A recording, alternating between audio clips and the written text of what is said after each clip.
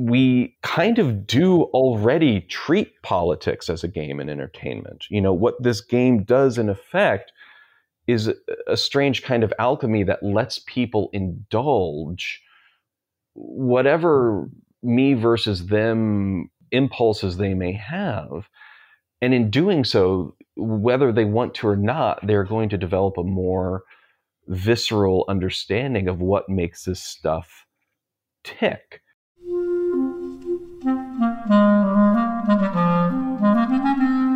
Hello, this is the Great Battlefield Podcast. I'm Nathaniel G. Perlman.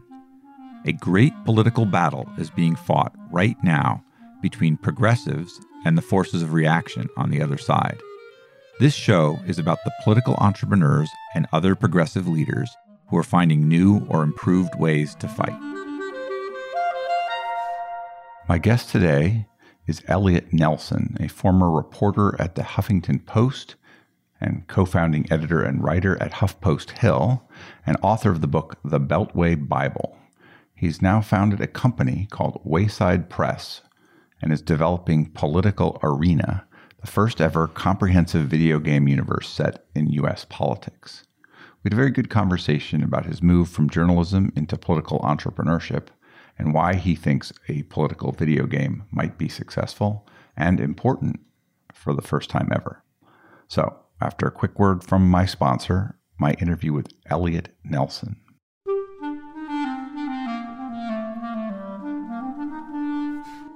This episode is brought to you by Graphicacy. Graphicacy is an analytic design firm that can help you advance the mission of your organization using your own real data and information. They are 21st century visual communicators who create interactive graphics, motion graphics, and data visualizations. You can find Graphicacy at graphicacy.com. That is graphicacy.com. With Graphicacy's help, you can visualize a better world.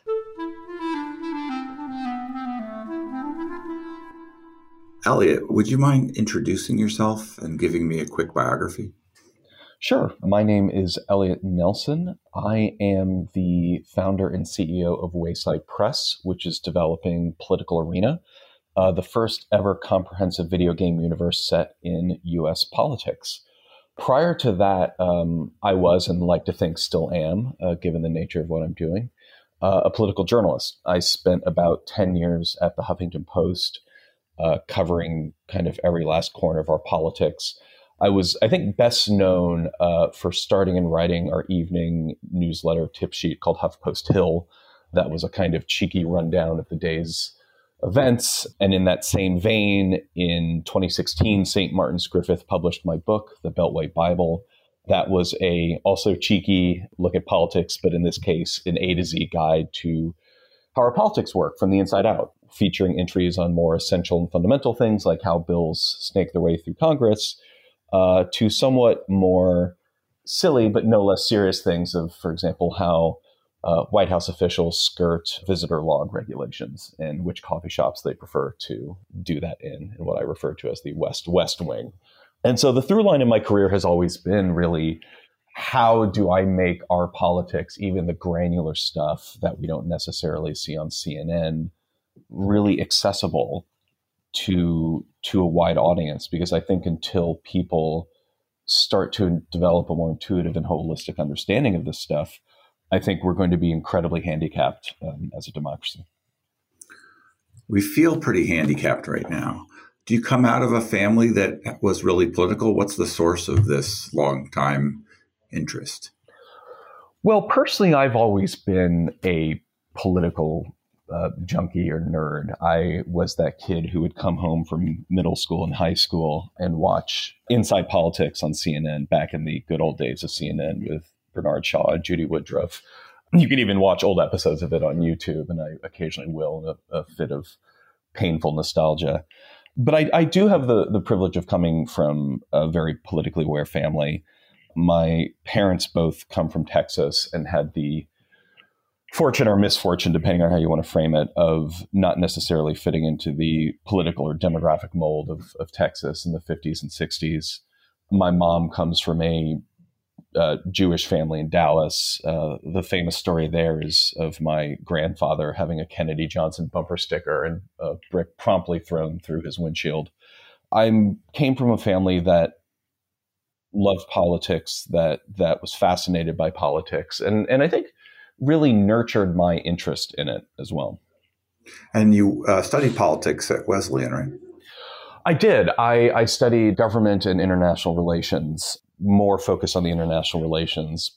My entry into journalism was kind of roundabout. I had a fellowship in DC at the Public Interest Research Group, PIRG, right after college. And I, like a lot of people of my generation, this is 2008, was very much inspired by the candidacy of Barack Obama, to say nothing of my past interest in politics. I had been motivated, one might even say, sort of drugged by the show The West Wing into the promise of what politics can be. This, of course, was also the Great Recession. And so finding opportunities was not the easiest thing in the world. And so I bounced around from various odd jobs and fellowships and things for the first 18 months or so after college, before, through a really kind of circuitous series of events, ended up at HuffPost, where for a handsome sum of $500 a week and no benefits, I was invited to create HuffPost Hill. And luckily, I eventually got a bit more money than that and some benefits, but humble beginnings. You kind of have labeled yourself by supporting Obama and working for the Huffington Post as on one side of the aisle, which has become so divided these days. When you go about creating a political game, how much do you think about making it a bipartisan, nonpartisan, or partisan enterprise?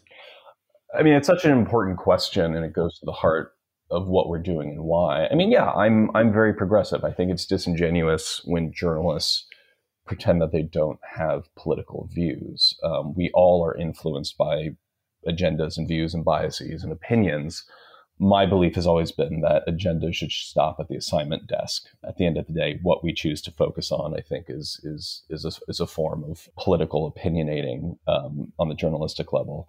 But with Political Arena, and to give a quick rundown of the game, in Political Arena, which is both the title of the larger universe and the first game that we're developing that will be available for PCs and Macs, hopefully later this year, early next year, you create your own politician, just like you might create an athlete in a sports game or a wizard in a fantasy RPG game.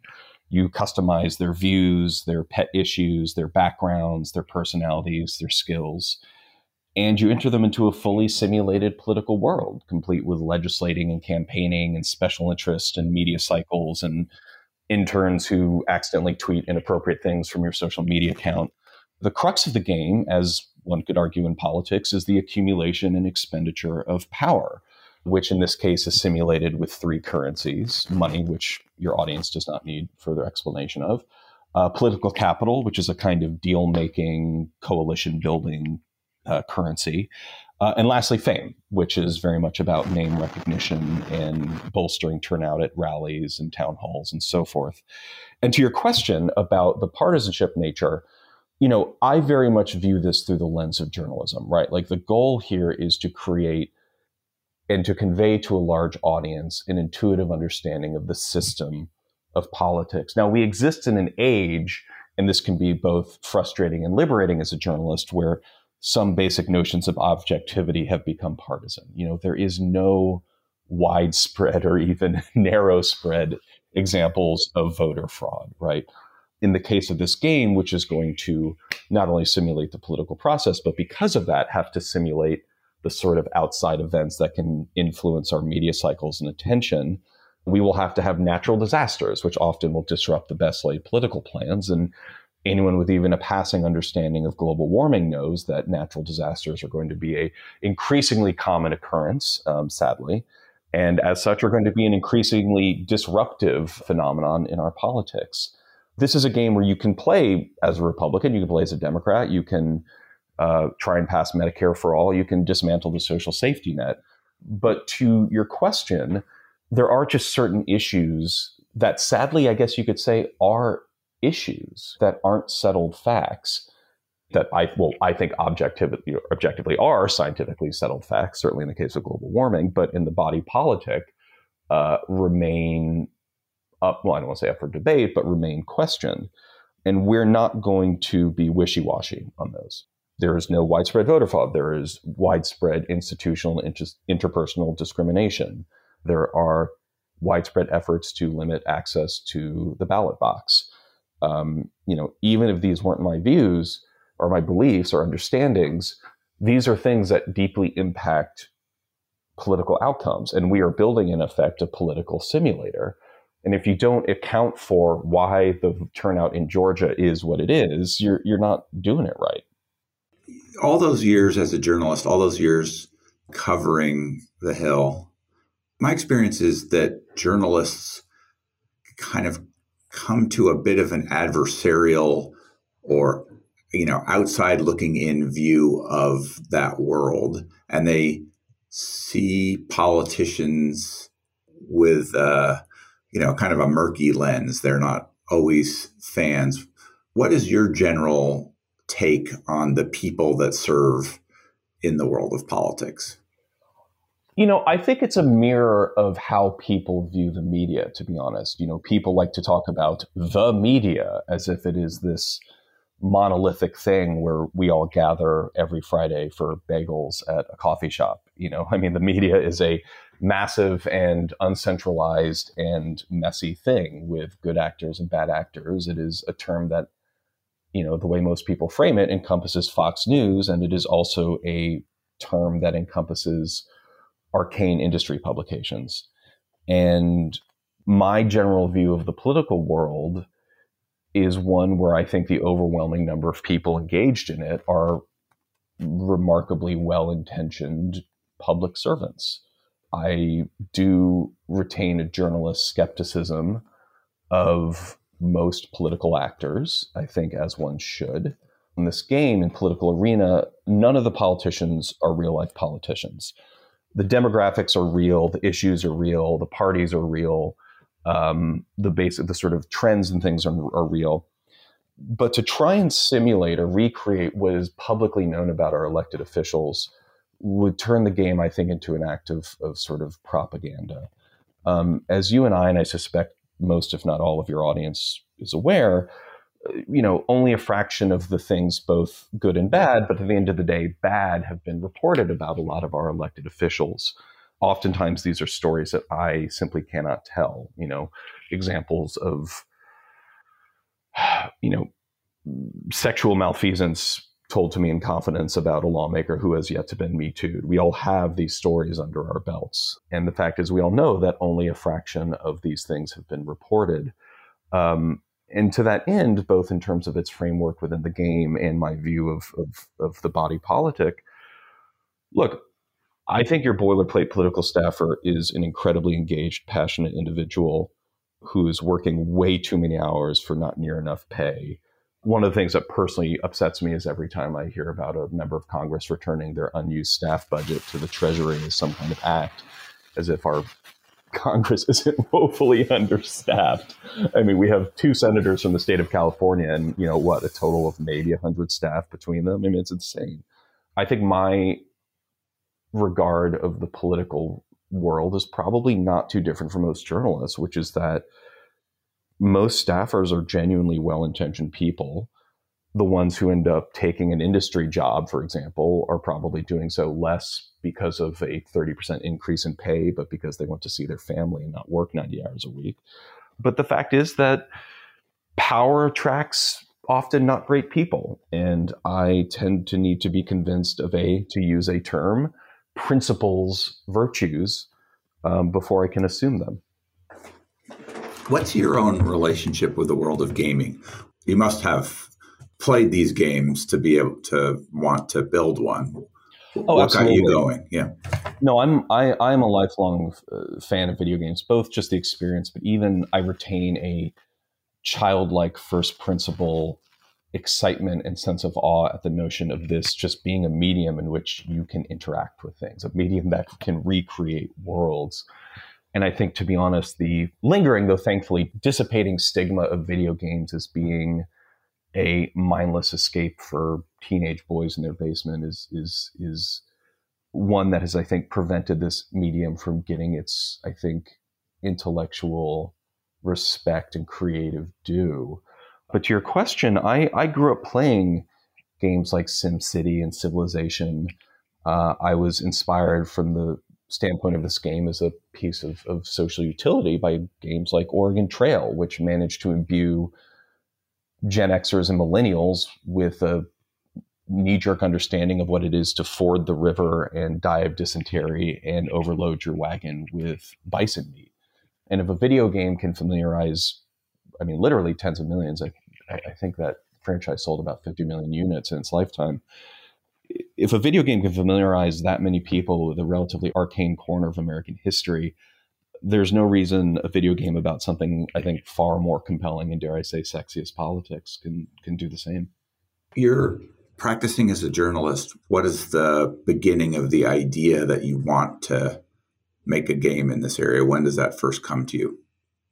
What ultimately inspired me to set about to try and realize this gaming universe were two kind of interconnected things. One is, just as a gamer, this was a game I always wanted to play and no one had made. To date, there just had not been a richly simulated, comprehensive video game universe about politics. There has been no SimCity or Sims or NBA 2K of politics. There have been some kind of modest attempts, every 4 years, in which a slew of run for president games where you move a bobblehead Elizabeth Warren around a map for a few turns are released. And then on the other end of things, from kind of an impact foundation side, you'll often get a lot of very dry, overly pedagogical, frankly, not very fun games released that tend to be overly civic-y. And that's not to dismiss the notion of civics. That's precisely why we're doing this. But our inherent belief, and this is mine as a journalist and just my given career, is politics is inherently thrilling. Every last corner of it is weighted with significance and meaning. And people love to immerse themselves in worlds like that. And at a time when the world of politics is becoming ever more complicated, when the forces of disinformation and authoritarianism are becoming savvier and better funded, it is not just a want, but a need that people develop a more intuitive and holistic understanding of how our politics work. I think about your audience and I imagine, you say the name Amy McGrath and they all kind of shudder. I mean, making our politics more efficient isn't just about developing software that gets voters to the polls, as important as that is, but it's also about making sure that our voters themselves have a real intuitive understanding of this stuff. I think sometimes we maybe overly index on quantitative analysis of our political problems, when quite often a lot of them can also be very qualitative as well. And so I was inspired to do this both as a journalist who wants people to really have a sober, unobstructive view of how power is wielded in their country, and also as a gamer who just thinks that would be a super fun game to play. I get that it's a good intersection of your interests, but I'm not clear on when you thought, "Ooh, I want to make a game. I want to make a company to make a game." When does that happen, and what's going on there? Yeah, it was a bit of a long process. The kernel of it was after the 2014 midterms, sort of lame duck period of November and December. I had been out covering the campaign, and not unlike campaign staffers, if you're on the trail as a journalist, it's a real kind of heady rush, and then there's kind of a boring come down after it. And I was sort of feeling quite idle. I had been playing a few video games, and the thought had sort of flickered into my mind that, the mechanics of a lot of these games would fit in quite well with how politics works. And the more I thought about it, the more I realized that kind of pretty much every constituent part of our politics can be translated into a pretty well tried and true video game mechanic. And so I started to kind of sketch a outline of what a game like this might look like, and realized in the process of it, and just sort of given what I was doing at the time with Huffington Post Hill, that a game like this would really benefit from a really fun encyclopedia. An event pops up in the game and tells you that leadership is trying to push through an omnibus bill, and the word omnibus is omnibus bill is hyperlinked, and it gives you kind of a pithy, amusing explanation of what an omnibus bill is.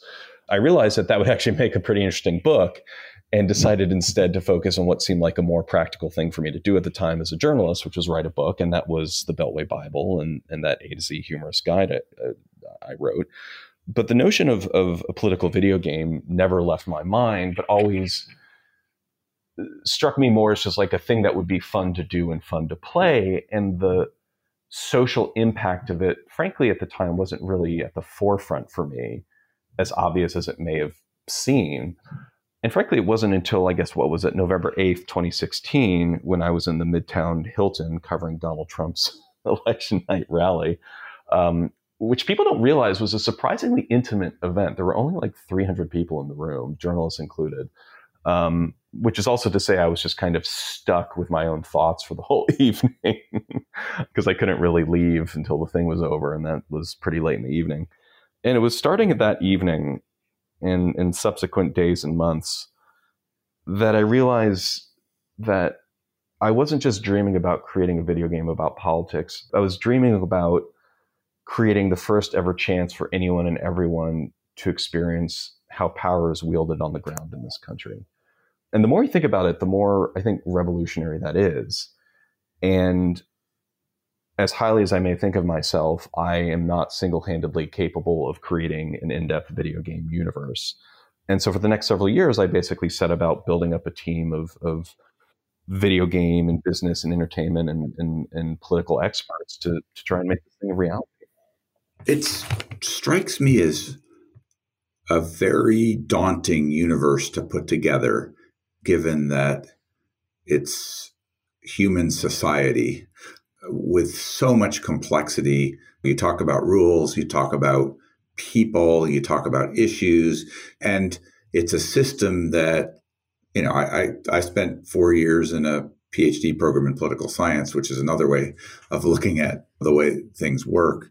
And there are so many things that are predictable, and there are so many things that are a chaotic system where the strangest outcomes happen, including the election of someone like Trump.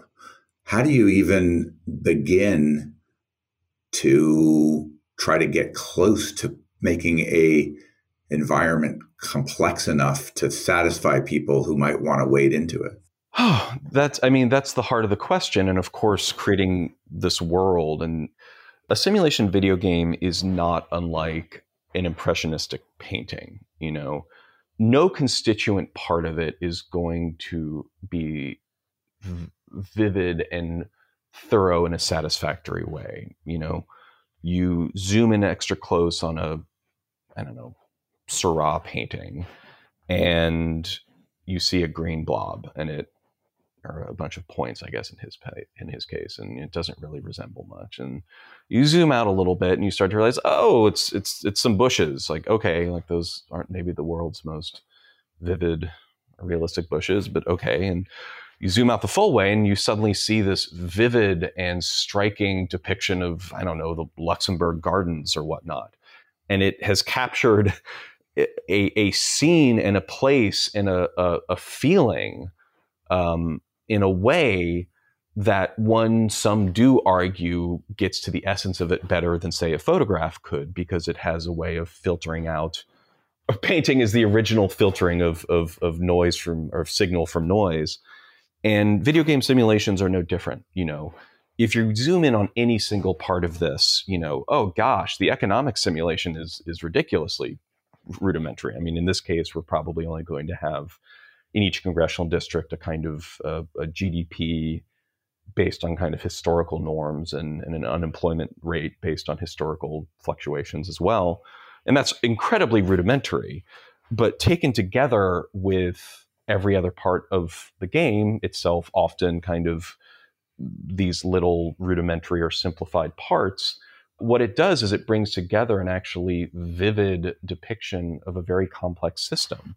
I mean, we could think of a game like SimCity, and it starts to feel daunting when you think about its constituent parts, like an urban sewage simulator and a traffic simulator and a social services simulator and a real estate value. So hold on, that's way too much.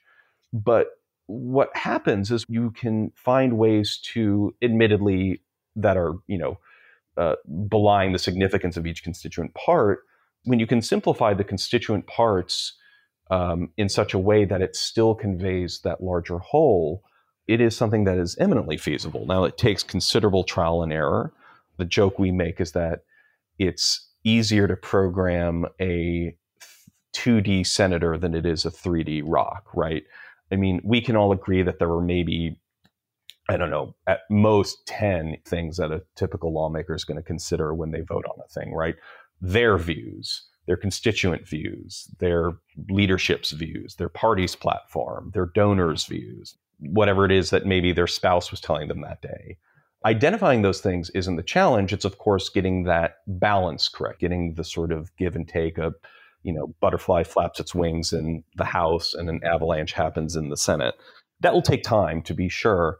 But getting the constituent parts there is among the lesser challenges. Now, to your point about, well, gosh, how can you predict everything? You can't. This game will be a constant work in progress. We are not making this game in this universe as step one towards an agnostic video game company. We're not going to just make this game, shelve it, and go and make Orc Attack 7. We are going to be building out the political arena universe and, constantly trying to perfect an inherently impossibly imperfectible thing.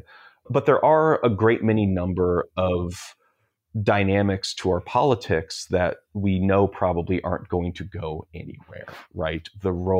Anytime soon. The role of special interests, the way media cycles can shift political calculations and voter attitudes, the value of long-term grassroots organizing, the different nature of media buys and campaign strategies in different states.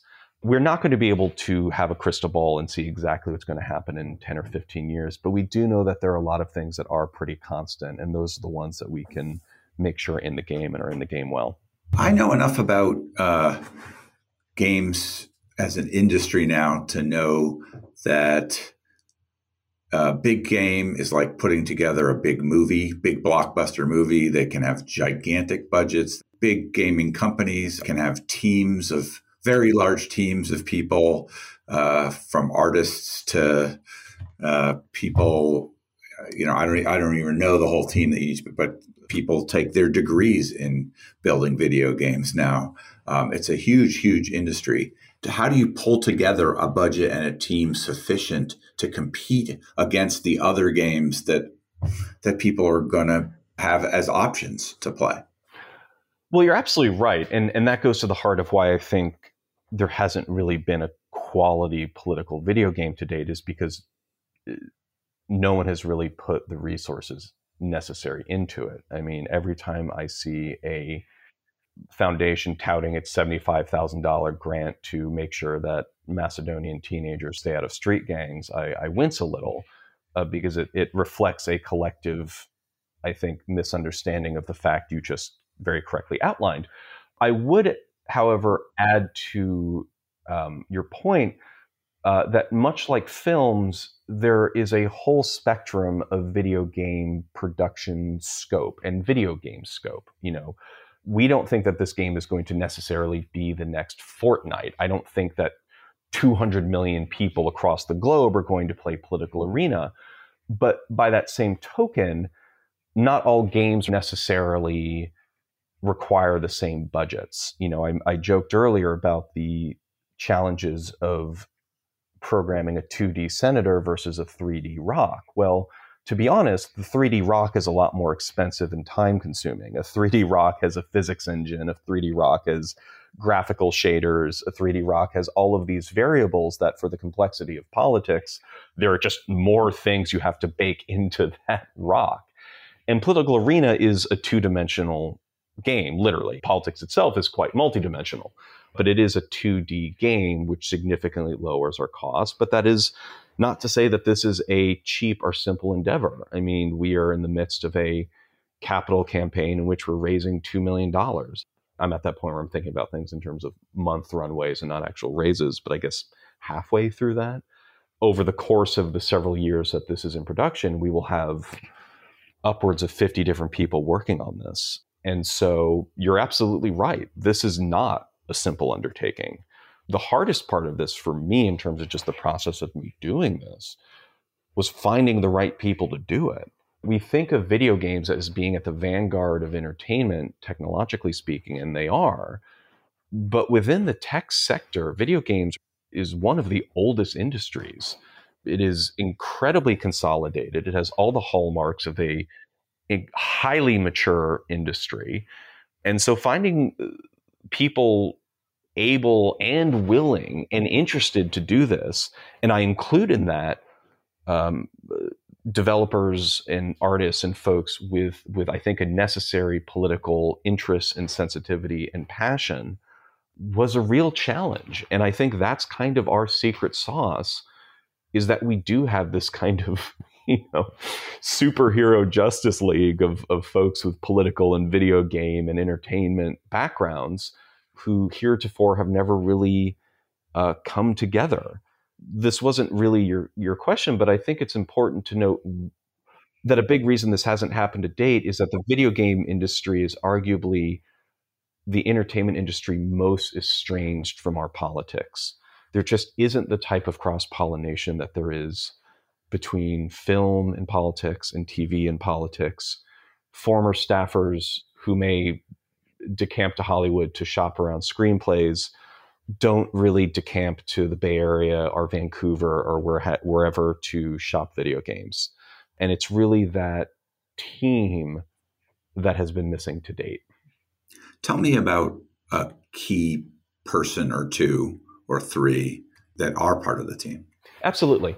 Well, to almost go about this sequentially in terms of who came on board, a kind of founding partner and advisor of mine, he's sort of somewhere between a co-founder and an advisor, given his sort of involvement and things like ownership and things like that, is the irreplaceable Steve Place, who is a longtime political and marketing consultant.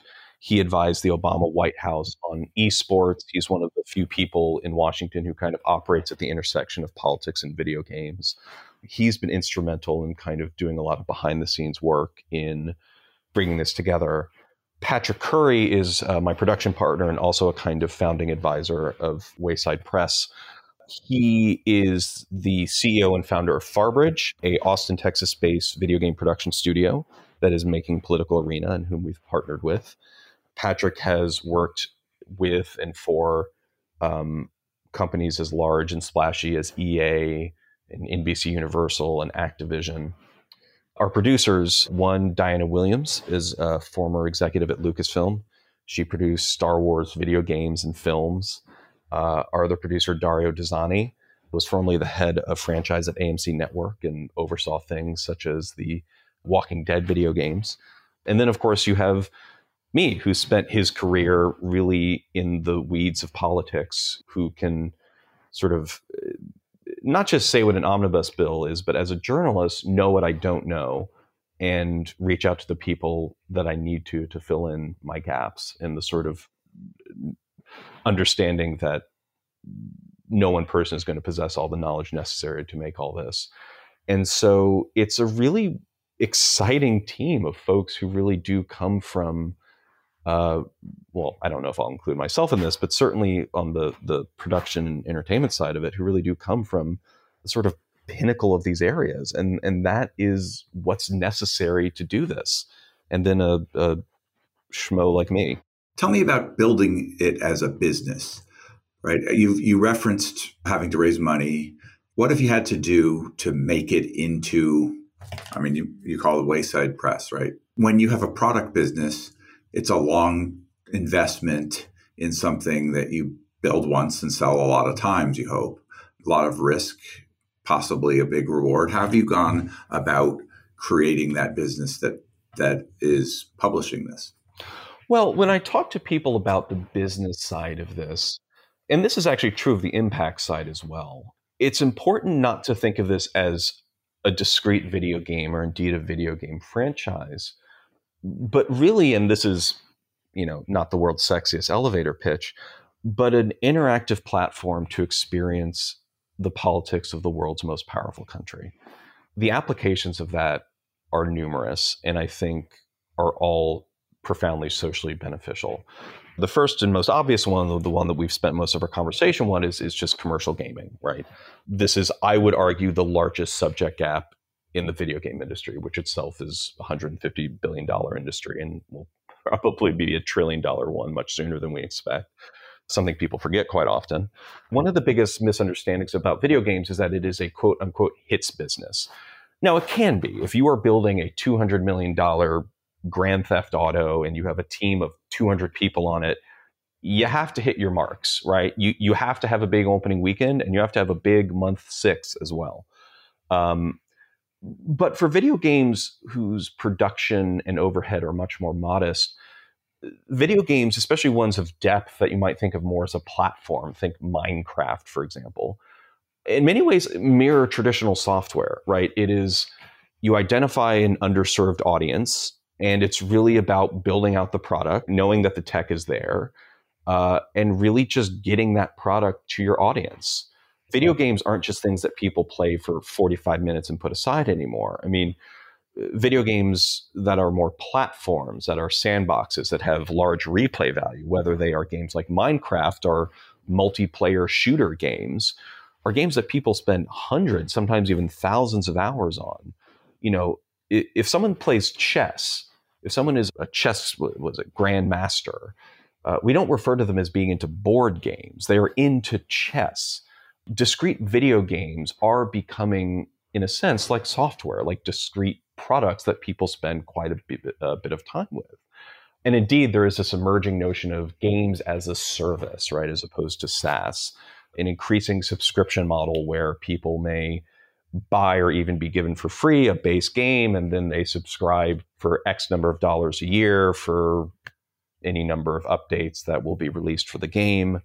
I suspect at some point we will transition to that model. That's not quite where our audience is yet. In terms of other industries, I mean, obvious one is education. A product like this, I think, will be an incredibly powerful curriculum tool for high school and collegiate students, and really anyone studying politics. The gamification of our education system is one that everyone kind of agrees on is going to be an increasingly significant and central thing to our education system. Civics is an area that I think would naturally benefit from gamification.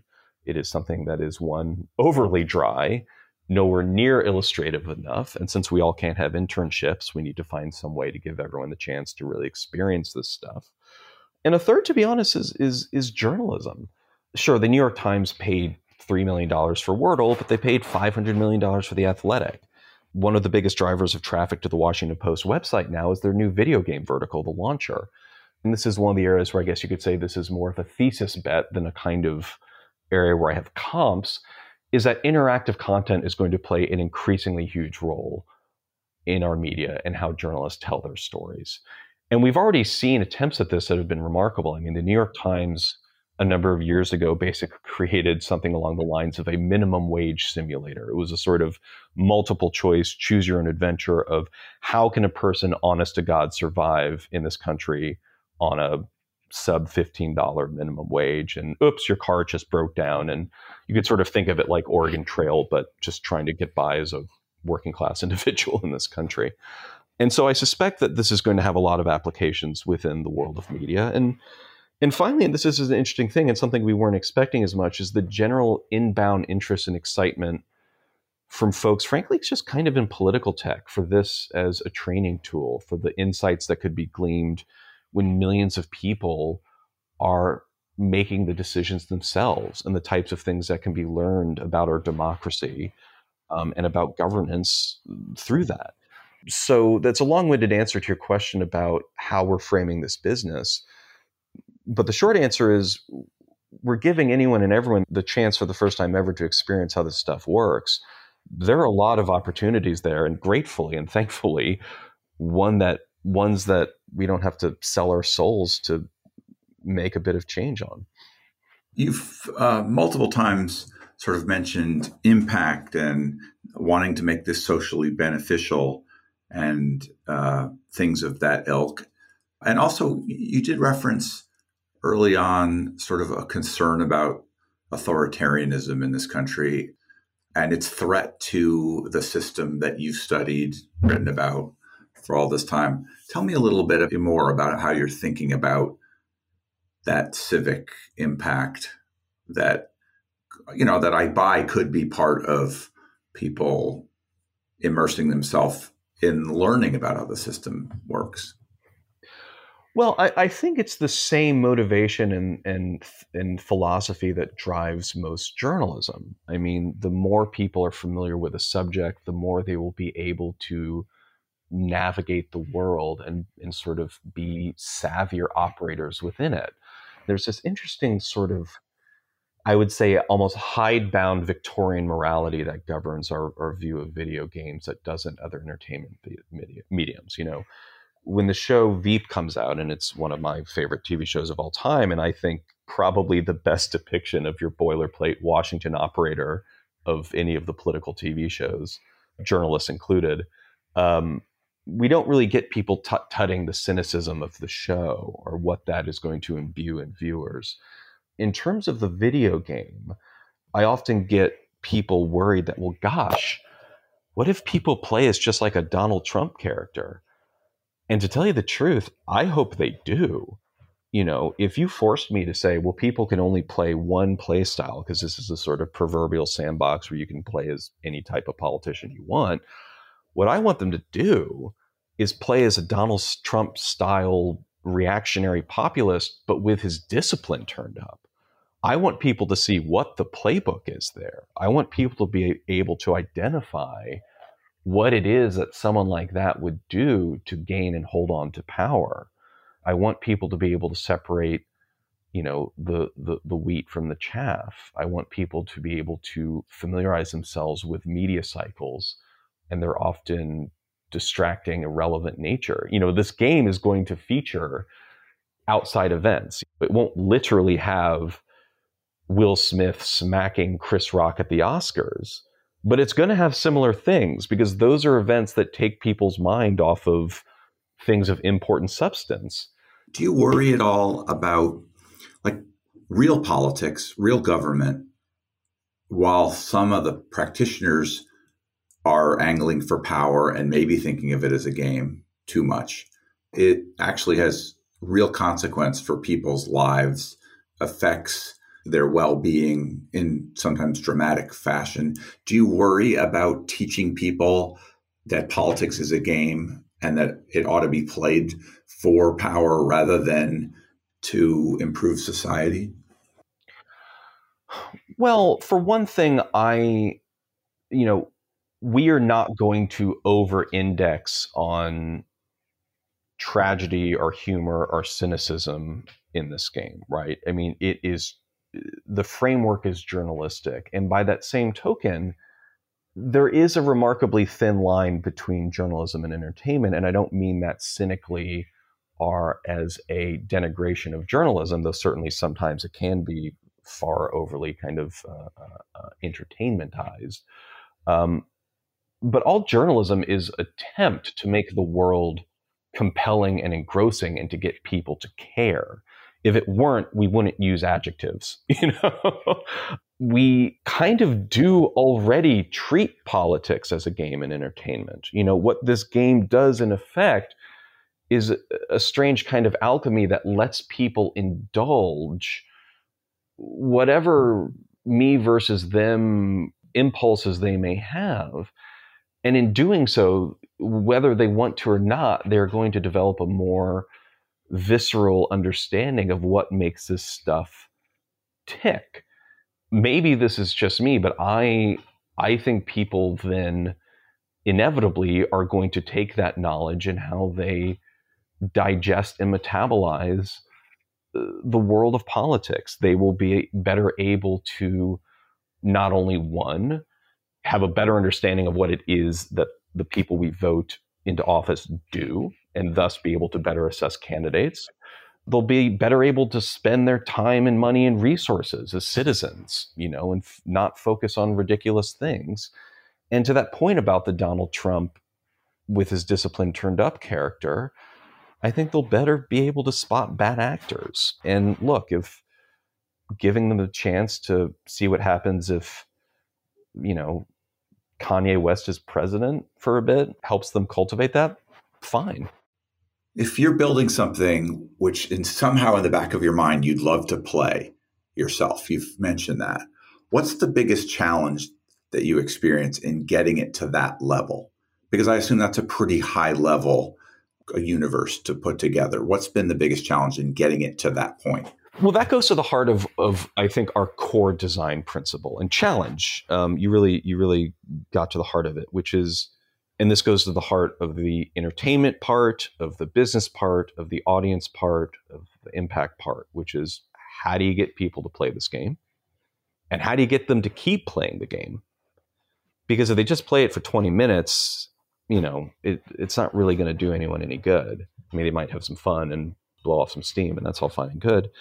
But the core design principle for this game is, how do we let people who are new to politics, new to video games, or just new to the game, ease themselves into it, but at the same point, give them a rich political ecosystem with which to dive into. And to a certain extent, this is where politics is especially gameable, because the notion of kind of onboarding or a tutorial portion of this video game kind of mirrors our politics. I mean, let's think of the most cliched boilerplate central casting member of Congress, right?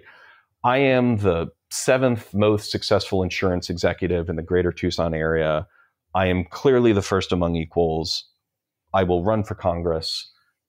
And now I'm sort of speaking more as a boilerplate Republican candidate, because government should be run like a business. And they get to Washington and they realize that being in Congress and the business of government is not necessarily like that of being an insurance executive.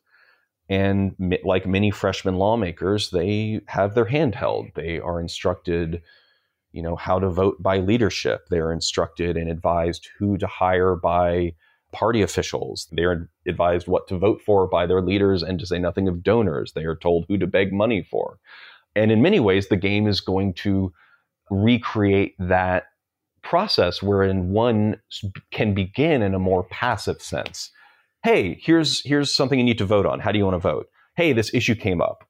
What do you think? Hey, you need to hire these people. Hey, you need to go beg these people for money. Hey, you need to go down to New Jersey Ave, whatever, Southeast or whatever it is, and sit in a room and dial for dollars for a gazillion hours. The game will not make you sit for hours and dial for dollars, by the way. But really creating that situation where someone begins more passively responding to things, responding to advice. And as time goes on, they begin to develop a more intuitive feel for these processes and systems and the sort of levers of power at their disposal. And then they can become a bit more proactive. They start off as proverbial freshmen and they end up as proverbial Nancy Pelosi's and Mitch McConnell's. Thinking about who might adopt this, I would be a little concerned that the people who want to play a political game are the people who don't need the education of a political game. They're already the political junkies. They're already the people like you and maybe me and maybe some people who listen to this. Whereas if you want a wide audience and if you want to have a civic impact, you want to bring people who don't understand into it. How do you think about designing it in a way that takes advantage of all of this intricate political knowledge that you find interesting, but is accessible? That's a great question. And I think I have two main answers to it. One, to your thing about people into politics sort of being a core audience for it.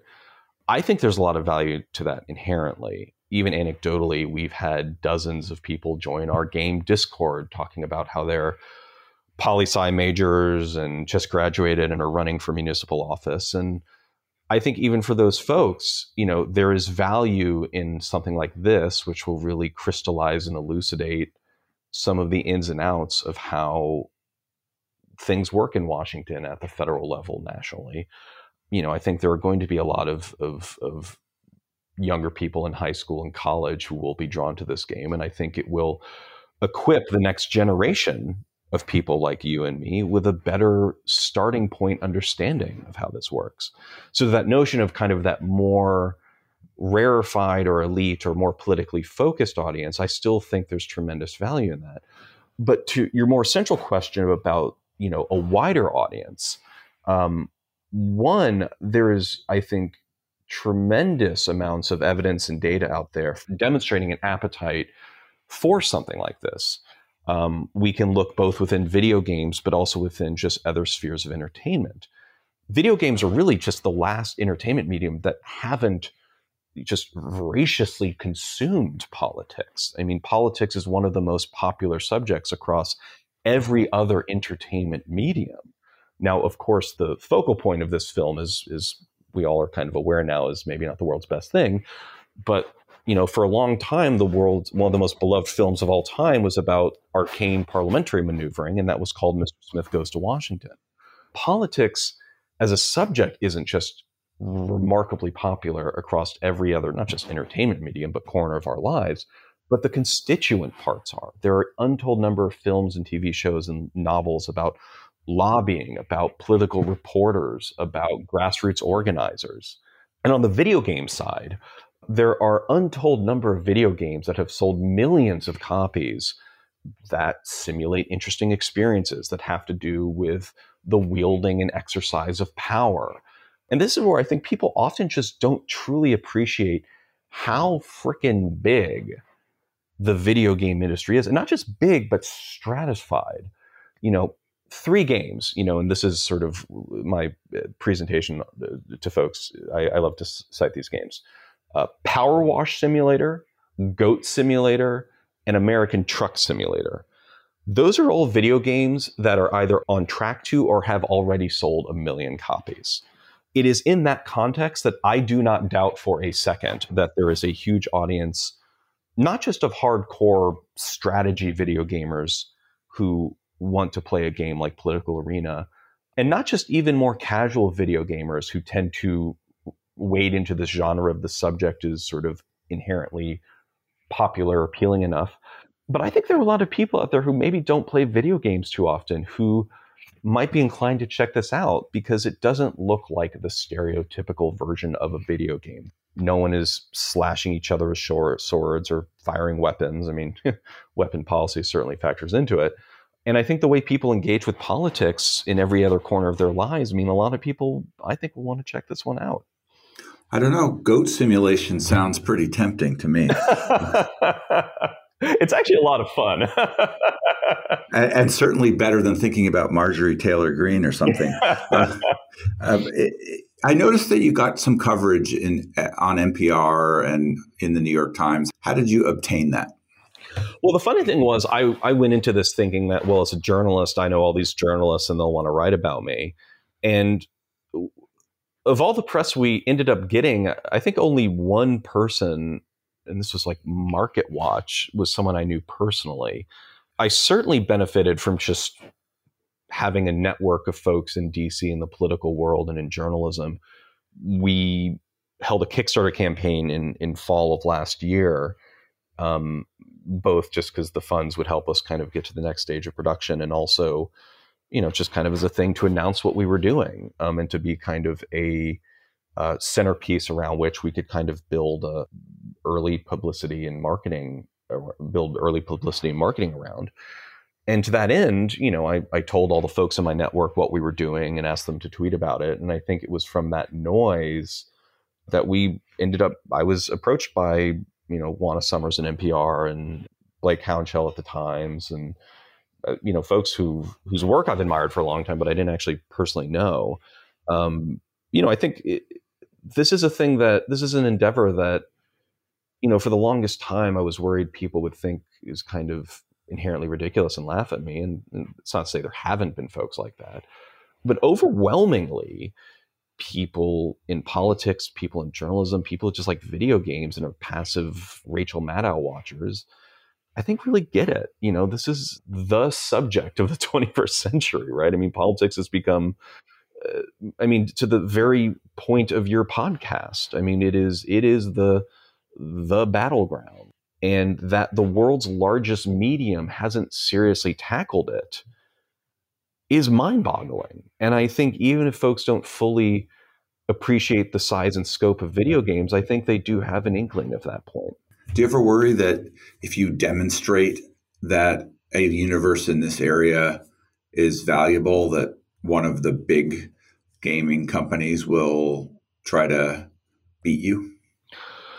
You can't make video games overnight, even if you wanted to. There's just there's sort of a minimum 18-month, if you're even lucky, that governs. It doesn't matter if you're EA or if you're someone in their, just like garage on their spare time. So you have first mover advantage. There's a first mover advantage. And to my point earlier, one thing that separates politics from other subjects is that most of what matters in it doesn't happen in the public eye, right? It happens either behind closed doors or just kind of off camera. It's not always pernicious. Like, most people will never be involved with grassroots organizing or behold retail politicking. You need the kind of multi-industry cross-pollination that we've put together with this team. And that even before EA or someone else could start making a game like this, they would have to actually assemble that team. And it's funny, when I talk to folks in politics who care about our democracy, I kind of end up, and these are the people that I inevitably respect the most of all the folks I'm talking to in all this, I end up saying kind of the most hostile and threatening thing, which is like, be glad that we're making this. We're not going to be perfect and we will screw up, but I shudder to think what would happen if a traditional video game studio were first mover on this. Would they, both sides, voter fraud? Again, you can't see my air quotes. Would they not even bother with institutional racism and sexism because, oh God, we don't want our shareholders to. Do you personally control that kind of bent of the game? By personally control, you mean just can you lose control of that? Once you create an institution that has a political purpose, which yours seems to ultimately have one, sometimes you want to make sure that that continues out into the future, that it doesn't, like, you get bought by the Trump campaign and turned into coming up with an outlandish scenario, and turned into a training ground for less civically positive ideas. Oh, absolutely. That thought plagues me. And to a certain extent, I have been, one, just kind of amazed by all the inbound interest that we've had from folks in media, folks in politics. There's been this collective sense in both realms of everyone kind of slapping their palm to their forehead and saying like, oh, right, video games, we forgot. And I welcome that. And I'm also initiating quite a bit of that. I'm reaching out to folks in advocacy organizations, folks in politics, folks in nonpartisan civics organizations, folks in media, folks in journalism, because again, I can't overstate the significance. Now, we may not get it right, but if we even get this 20% right, a platform, an engrossing one that lets anyone experience how power is wielded in this country, is something that we are all stakeholders in. And to that end, and to kind of your question about the mission-driven part of it going awry, I've just been talking to folks, and oftentimes there's nothing more frustrating than a call where you don't really have an ask. But as often as not, it's just me talking to them being like, hey, listen, I'm doing this, we're doing this, and I kind of want you to have my number. We've been having great conversations, for example, with the wonderful folks at Run for Something. We don't necessarily know what that will mean. You could imagine putting them in the game. Well, that's a funny thing too, is advocacy organizations. Like, you remember Second Life, everyone was building there's a million different ways you could go, right? Yeah. And, it's one of those where I just kind of want a lot of people to have my number, both because as a journalist, I need profound amounts of input and viewpoints and opinions for something like this. But also because this is and maybe I'll just totally biff it. And it's why I'm trying to build a large, diverse team to make sure we don't. But when we do inevitably screw up, and we will at times, like, I want people to have a line to me. They get in the game and they tell you what's wrong about it or what could be better, or do you mean that? I have no idea. I have no doubt that they will too. And just, also to your point, I want to build a community around this game of people who care about our democracy.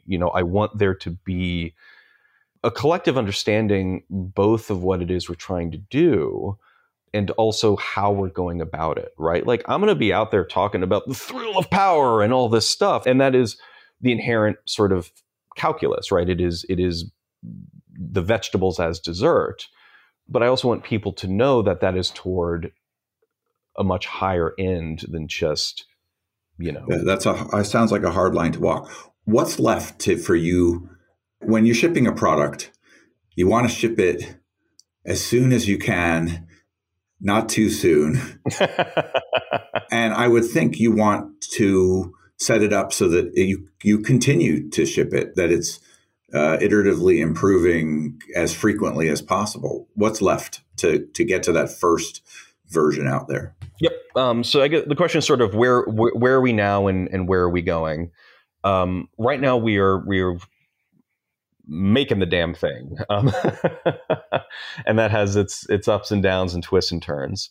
Well, actually, stepping back a moment, video games themselves, actually, for all of the ossified processes and systems that exist in this industry, one thing that is actually really wonderful about it is that there are a lot of frameworks in which you can iteratively release a game, get consumer feedback, and really perfect it before the full non-alpha beta version goes live.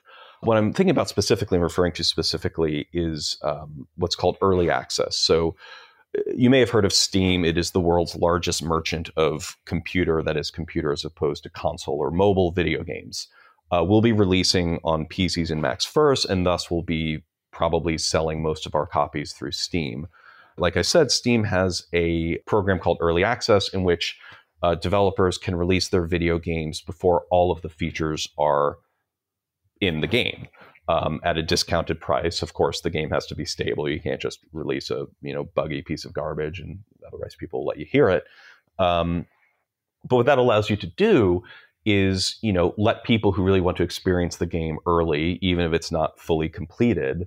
And in our case, I think that will be probably more a matter of just adding depth to the various components of politics, making that proverbial Seurat painting from earlier a bit more vivid as time goes on. It's not like, and now we have the Senate. And what that will allow us to do is really get feedback and see what's resonating with people, how it's resonating. Like, oops, maybe we thought that this was the way to gamify lobbying, and it turns out it's not. And really allow us to build a platform for the long run, so that when we finally release the full thing, and, much like a play in previews, reviewers do not review early access games. They'll give sort of first impressions and things like that. And to that end, we'll be focusing on early access. That's what that first release will be later this year. And then we'll look to a full release probably towards Election Day of 2023. And then we'll be, to use the term port, releasing on other video game platforms like Xboxes and PlayStations. And the thing that we're, really want to get to eventually is to turn this game into a kind of persistent online political world where people can actually play with and against each other. And that's, for me, really, that's going to be the most exciting part when we get to that point. What should I have asked you that I haven't? Are you seeking psychiatric help? Why are you doing this?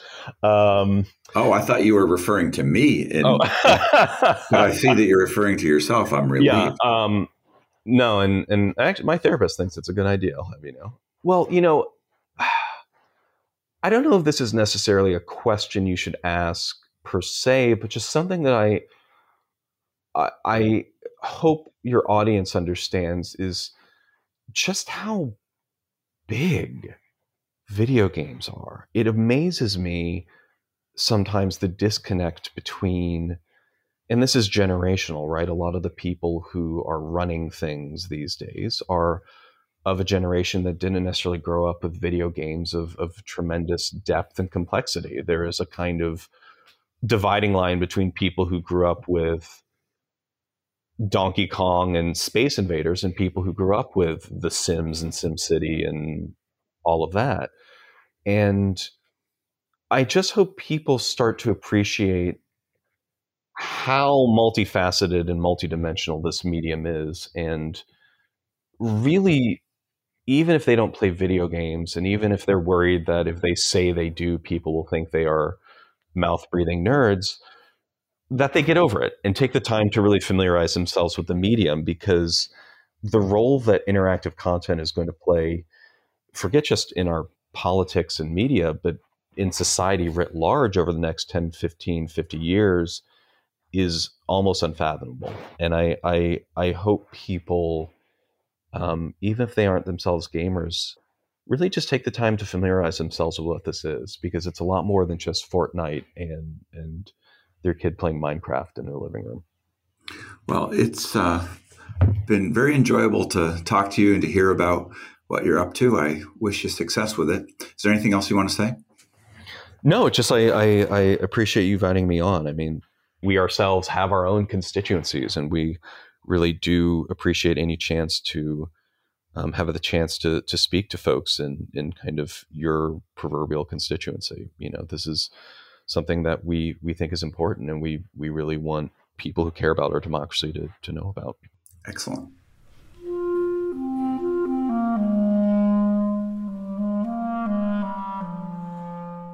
That was Eliot Nelson. He is at politicalarena.com. This is Nathaniel G. Perlman with the Great Battlefield Podcast. You can find us at greatbattlefield.com or by searching for Great Battlefield in places where podcasts are found. The Great Battlefield is now part of the Democracy Group podcast network. Visit democracygroup.org to learn more about other podcasts that cover democracy and civic engagement. You can also help me by leaving comments and good ratings on Apple Podcasts or elsewhere, and by sending me suggestions for great guests to nperlman@gmail.com.